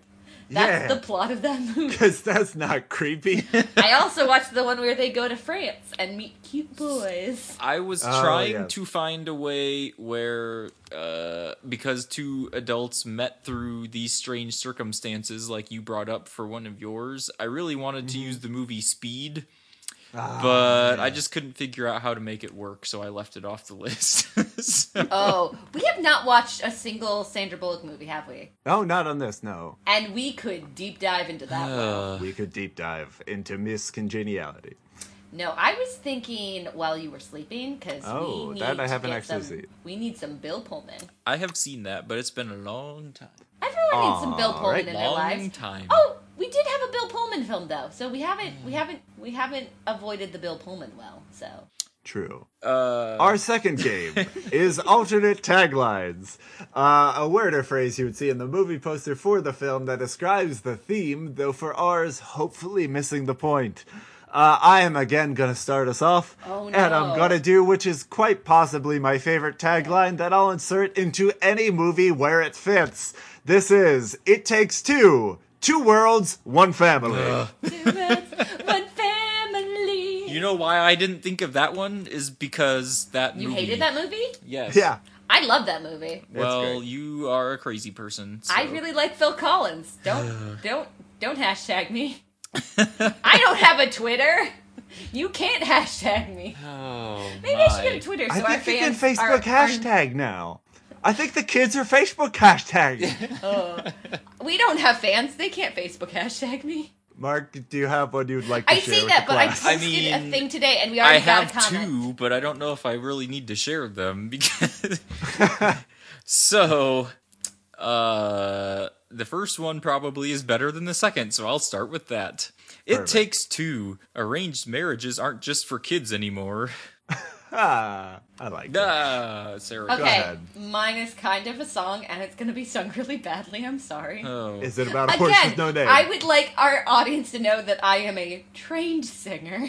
Are we Well, worried about copyright despite at all appearances, yes, No, she is. I don't know if this is even copyrighted anymore, and it's not going to be over 15 seconds or 20 seconds, whatever it is. Plus, we can do it until they give us a cease and desist. Well, then just keep I going. don't think whoever owns the rights to this is going to listen to our podcast. Yeah, it's very doubtful. Okay, so It Takes Two. Identical strangers all the way. Again, that is the theme song from the Patty Duke Show. Well, Which is identical cousins. It's identical cousins, Okay. identical cousins all the way. Oh, In which boy. Patty Duke plays identical cousins. Patty Duke, again, is also the mother of Sean Astin. The Hobbit. Okay. Yes. He comes from a famous family, and his adopted father was Gomez Adams. All right, my second one. This could work for so many 90s films, and certainly works for this one. It's It Takes Two. Never trust a fiancé. every 90s film. Oy, verklempt. Talk amongst yourselves. I'm going to apologize. No, I don't. Oh boy. No, Is this a pun? it's Are we in store for a pun? No. I did not have any good puns for this one, unfortunately. I probably could have, I just was not thinking clearly. So, It Takes Two. Planned Parenthood in reverse? I mean, you could have just stopped at Planned Parenthood. That would have been a nice double meaning. Yeah, yes. I I just liked hate the it. question mark at the end, really. But Meh? it's funny Alright. because it's Meh? not Planned Parenthood, but it kind of is. Right. Does that make it a pun? Maybe it is a pun. You're a pun. You are. All right. I'm going to get through my last two here quick before we're moving on to a third game. So in the upbringing of either girl, I feel like they could have had more similar characteristics. It was just, it takes two. Nature versus nurture versus marriage versus adoption. And finally, my last one, it takes two. Unrealistic expectations of both love and summer camp. Yeah, that summer camp looked really nice. I know. And there were no bugs. All right. Our final game is the TV Guide game, a description of the plot of the film you would find in a Netflix description or a TV Guide if you can remember what those are. Though, for us, hopefully missing the point once again. So, I'm going to start us off, but I only have one. So, this is my one and only, and then we'll switch between you two. So, the plot of this movie is, thanks to a lot of ambiguous kidnapping, a family loses their adoptive daughter to a woman with no legal claim to her, and a marriage is ruined thanks to a horse. Mark, what do you have? I almost had something about a ruined marriage, and that was one of the ones that I crossed off. So at least you brought it up. I have. A spoiled child does not agree with her dad's choice for a wife, so she enlists the help of her doppelganger to manipulate his life until he thinks he is in love with another woman. Is that not the plot? Yeah, I mean, it's in different words, but... So, two guardians of small children really don't know their charges very well. Yeah, and they kind of forget they exist at points. All right, Yeah. Mark, back to you. A young girl uses her wiles to scare off potential wives for her father, then grows up to be the exact kind of female suitor she used to hate. Oh, that's true. She talks about the multiple stepmothers. Mm-hmm. All right, Sarah, finish us off here. Two grown adults learn that it's okay to cheat as long as it's on an awful 90s fiancé. With wonderful hair. All right, well, that is going to take us on to reviews. Our first review scale is our infamous potato scale, where we will tell you the emotional states of the film you can expect based on our relationship with potatoes. So, as always, I have not prepared. I have! I actually Sarah? wrote these down, but I forgot that we were going to do them. But you wrote them down? All right, Sarah, since you have something, why don't you start us off? So I had trouble with this one because this movie is so kind of just unoffensive. Like, it's not great, but it's good. It's nice, but it's not super heartwarming. It doesn't make me feel proud, but, I enjoyed it. It was kind of just there. So I kind of just went with potato skins, which I don't remember what the exact description... It's not enough there. It has its moments, but it's ultimately disappointing. Which was it's not really that, but it was the closest I could get where it was just like, it was good enough. Like, if I'm feeling like I need a good 90s child rom-com, not an adult rom-com, but like a child-focused romantic comedy, yeah, that'll get me. That'll fill my stomach and not make me sick. We don't have a category for that. We should think, if anyone can think of a potato that fits that description, one it'll do the trick. We do have russet and double-baked potato on our list that do not have descriptions. I don't think it really fits double baked because double-baked feels like something very opulent. Maybe that needs to be like a very artsy movie. It needs to be double baked. Or too much setting. Too much setting. So, Maybe russet. Is that your whole potato? Maybe Burger King fries, because Burger King fries I've never thought were really good, but if you want some French fries, Burger King will get you done. If you don't have any other options. They won't give you food poisoning. They're not great, but they'll get the job done if you want something as a side with your burger. Like, I enjoyed it. I mean, I don't need to watch it every year, but, I had fun. All right, Mark, go ahead. Interestingly, had the same problem. Ha! I debated about the mashed potatoes, but the same thing. Like, you get kind of the feeling at the end because everything turns out happy, but it wasn't. There just wasn't like this, oh, it's so happy, everything turns out all right. It was just kind of like, oh, well, that's what I thought would happen. There's a lot of problems coming down the tube for them. I actually had the same thing, potato skins. But actually, because of the description of it, I enjoyed the movie, but it just wasn't enough to like what you said. I don't think that it's something I would come back to all the time. Maybe if you're in that mood for kind of the romantic comedy, but more of a kids movie rather than an adult movie. And I don't think that's a mood that people get in very often. At least I don't. So it just doesn't feel like there was a lot there to make me come back and watch it all the time. It was a decent movie. It's just not that I would come back to it if I had other options. If you want a little romance, but you also need something you need to watch with a niece or nephew. Yeah. It'll fill in the hole. It's like a family movie. If you have kids and you want to watch something that's fun and romantic, but it has to be geared toward children, this is something that would fit that description, but we don't have a lot of potatoes for that. So I also had potato skins. If you want to watch, like, while you were sleeping, but you gotta babysit at the same time, here you go.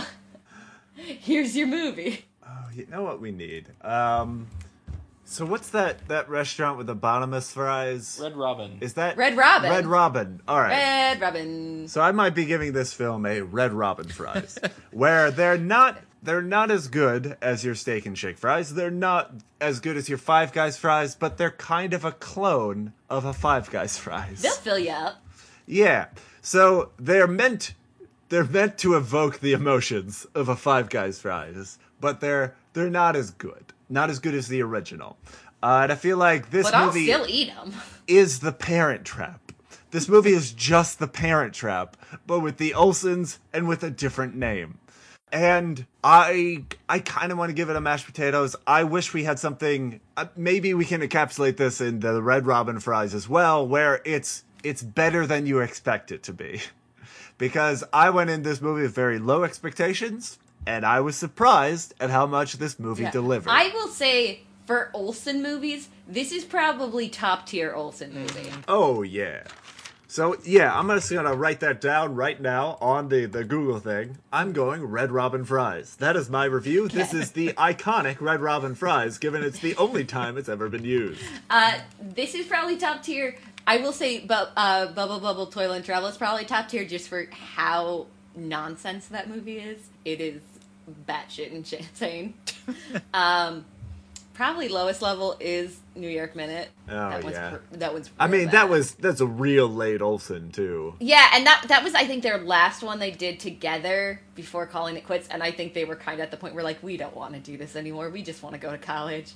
It's because they've been doing it for, like, 12 years or something. I think they were about 19 maybe when they did, 18 or 19 or something when they did that one, and I think they were just like, we got one more in our contract, and we're done. Yeah. All right, so I'm putting better than expected and also a clone of a good fry. So it's just like the opposite of the boxed potatoes. It'll get you done. It'll fill your belly. All right. So let's go on to our second review scale, which is a scale from 0 to 10, telling our listeners whether they should go back and watch this film.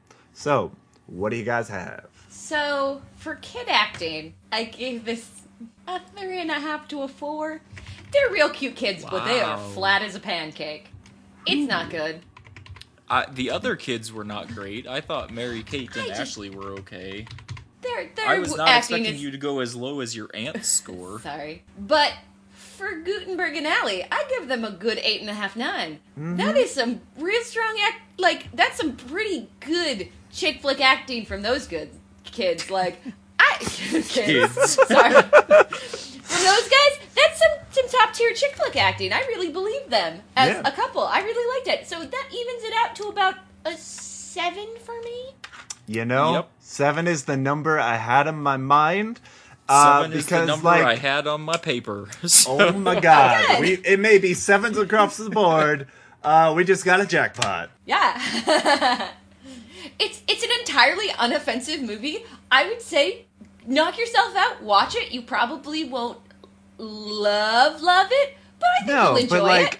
Go in with the expectation of every other Mary-Kate and Ashley Olsen film you've ever seen, and this will deliver at a higher level than those. I think you will be pleasantly surprised with this unoffensive, slightly charming kids movie. Right. Now, you will have to forget The Parent Trap, because this is just The Parent Trap, but not called The Parent Trap. If you go in expecting The Parent Trap, you're not going to find The Parent Trap, because this is a different film.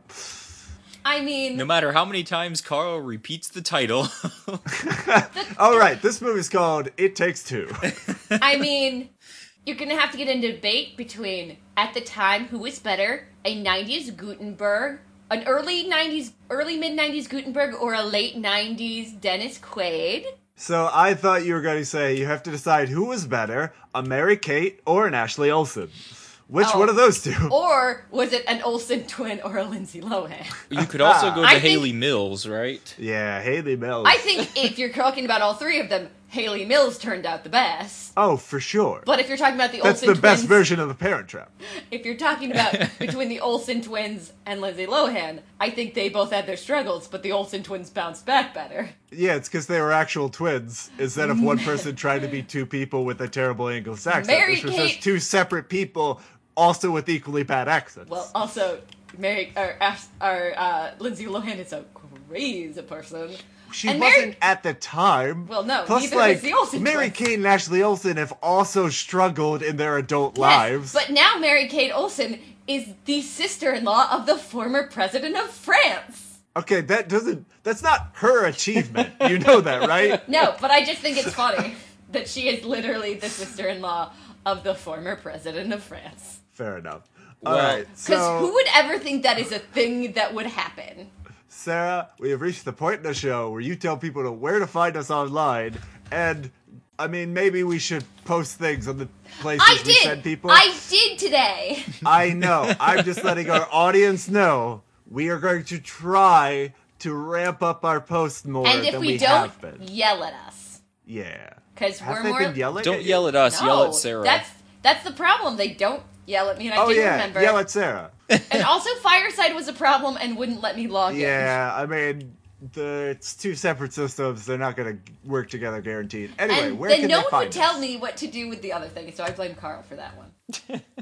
You didn't tell me what to embed. But good news, nobody I blames don't Mark for know. anything. Yeah, it's because Mark hasn't volunteered to do any work in this podcast Hey, whatsoever hey. besides Yeah. showing up and a guest designing our art. Mark could post to the Facebook. He has the login info. Anywho, Sarah, please tell people where to find us. So, you can find us at Retrograding Podcast on Facebook. You can find each other at Retrograding Party Line. Our website is retrograding.fireside.fm. And you can like us, review us, comment, share. We're on iTunes as well. So I also delegated this to you last time. Our music is done by Dominique Barnes. But she went off to a Because new life now. we're not pointing to the Oh, right, SoundCloud I anymore, forgot. but we are still crediting her because she continues to be the I creator of our swear music. I wrote that down somewhere, but I think I wrote it on a different page. Oops. All right, so that's going to bring us to our final segment. Guys, I learned something today. I'd actually prepared a lesson for this one, even though I've often forgot in the past. A crucial plot point in this film, and where the film has a crux in the plot. Without this, the film would not continue, and all the characters would be the worse for it, is that Alyssa knows offhand a number to call to reach her family. She doesn't rely on electronics to store numbers. She has memorized the phone number. So in today's modern age of cell phones, my lesson is learn an important phone number and have it memorized by heart, because you may need it to save you from a scrapyard. I do know my home phone number. I think this may be the first real advice Carl has given. In this. I've given real advice before. I will say my lessons have never been humorous, despite my efforts. Anyway, that is going to close this episode of Retrograding. We will see you guys next time. Bye! I don't think that bye made the cut.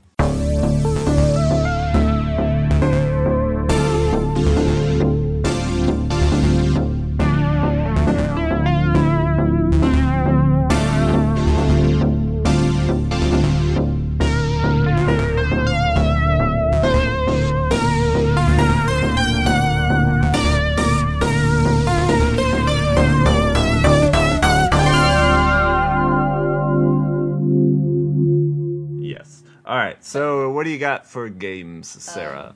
A book.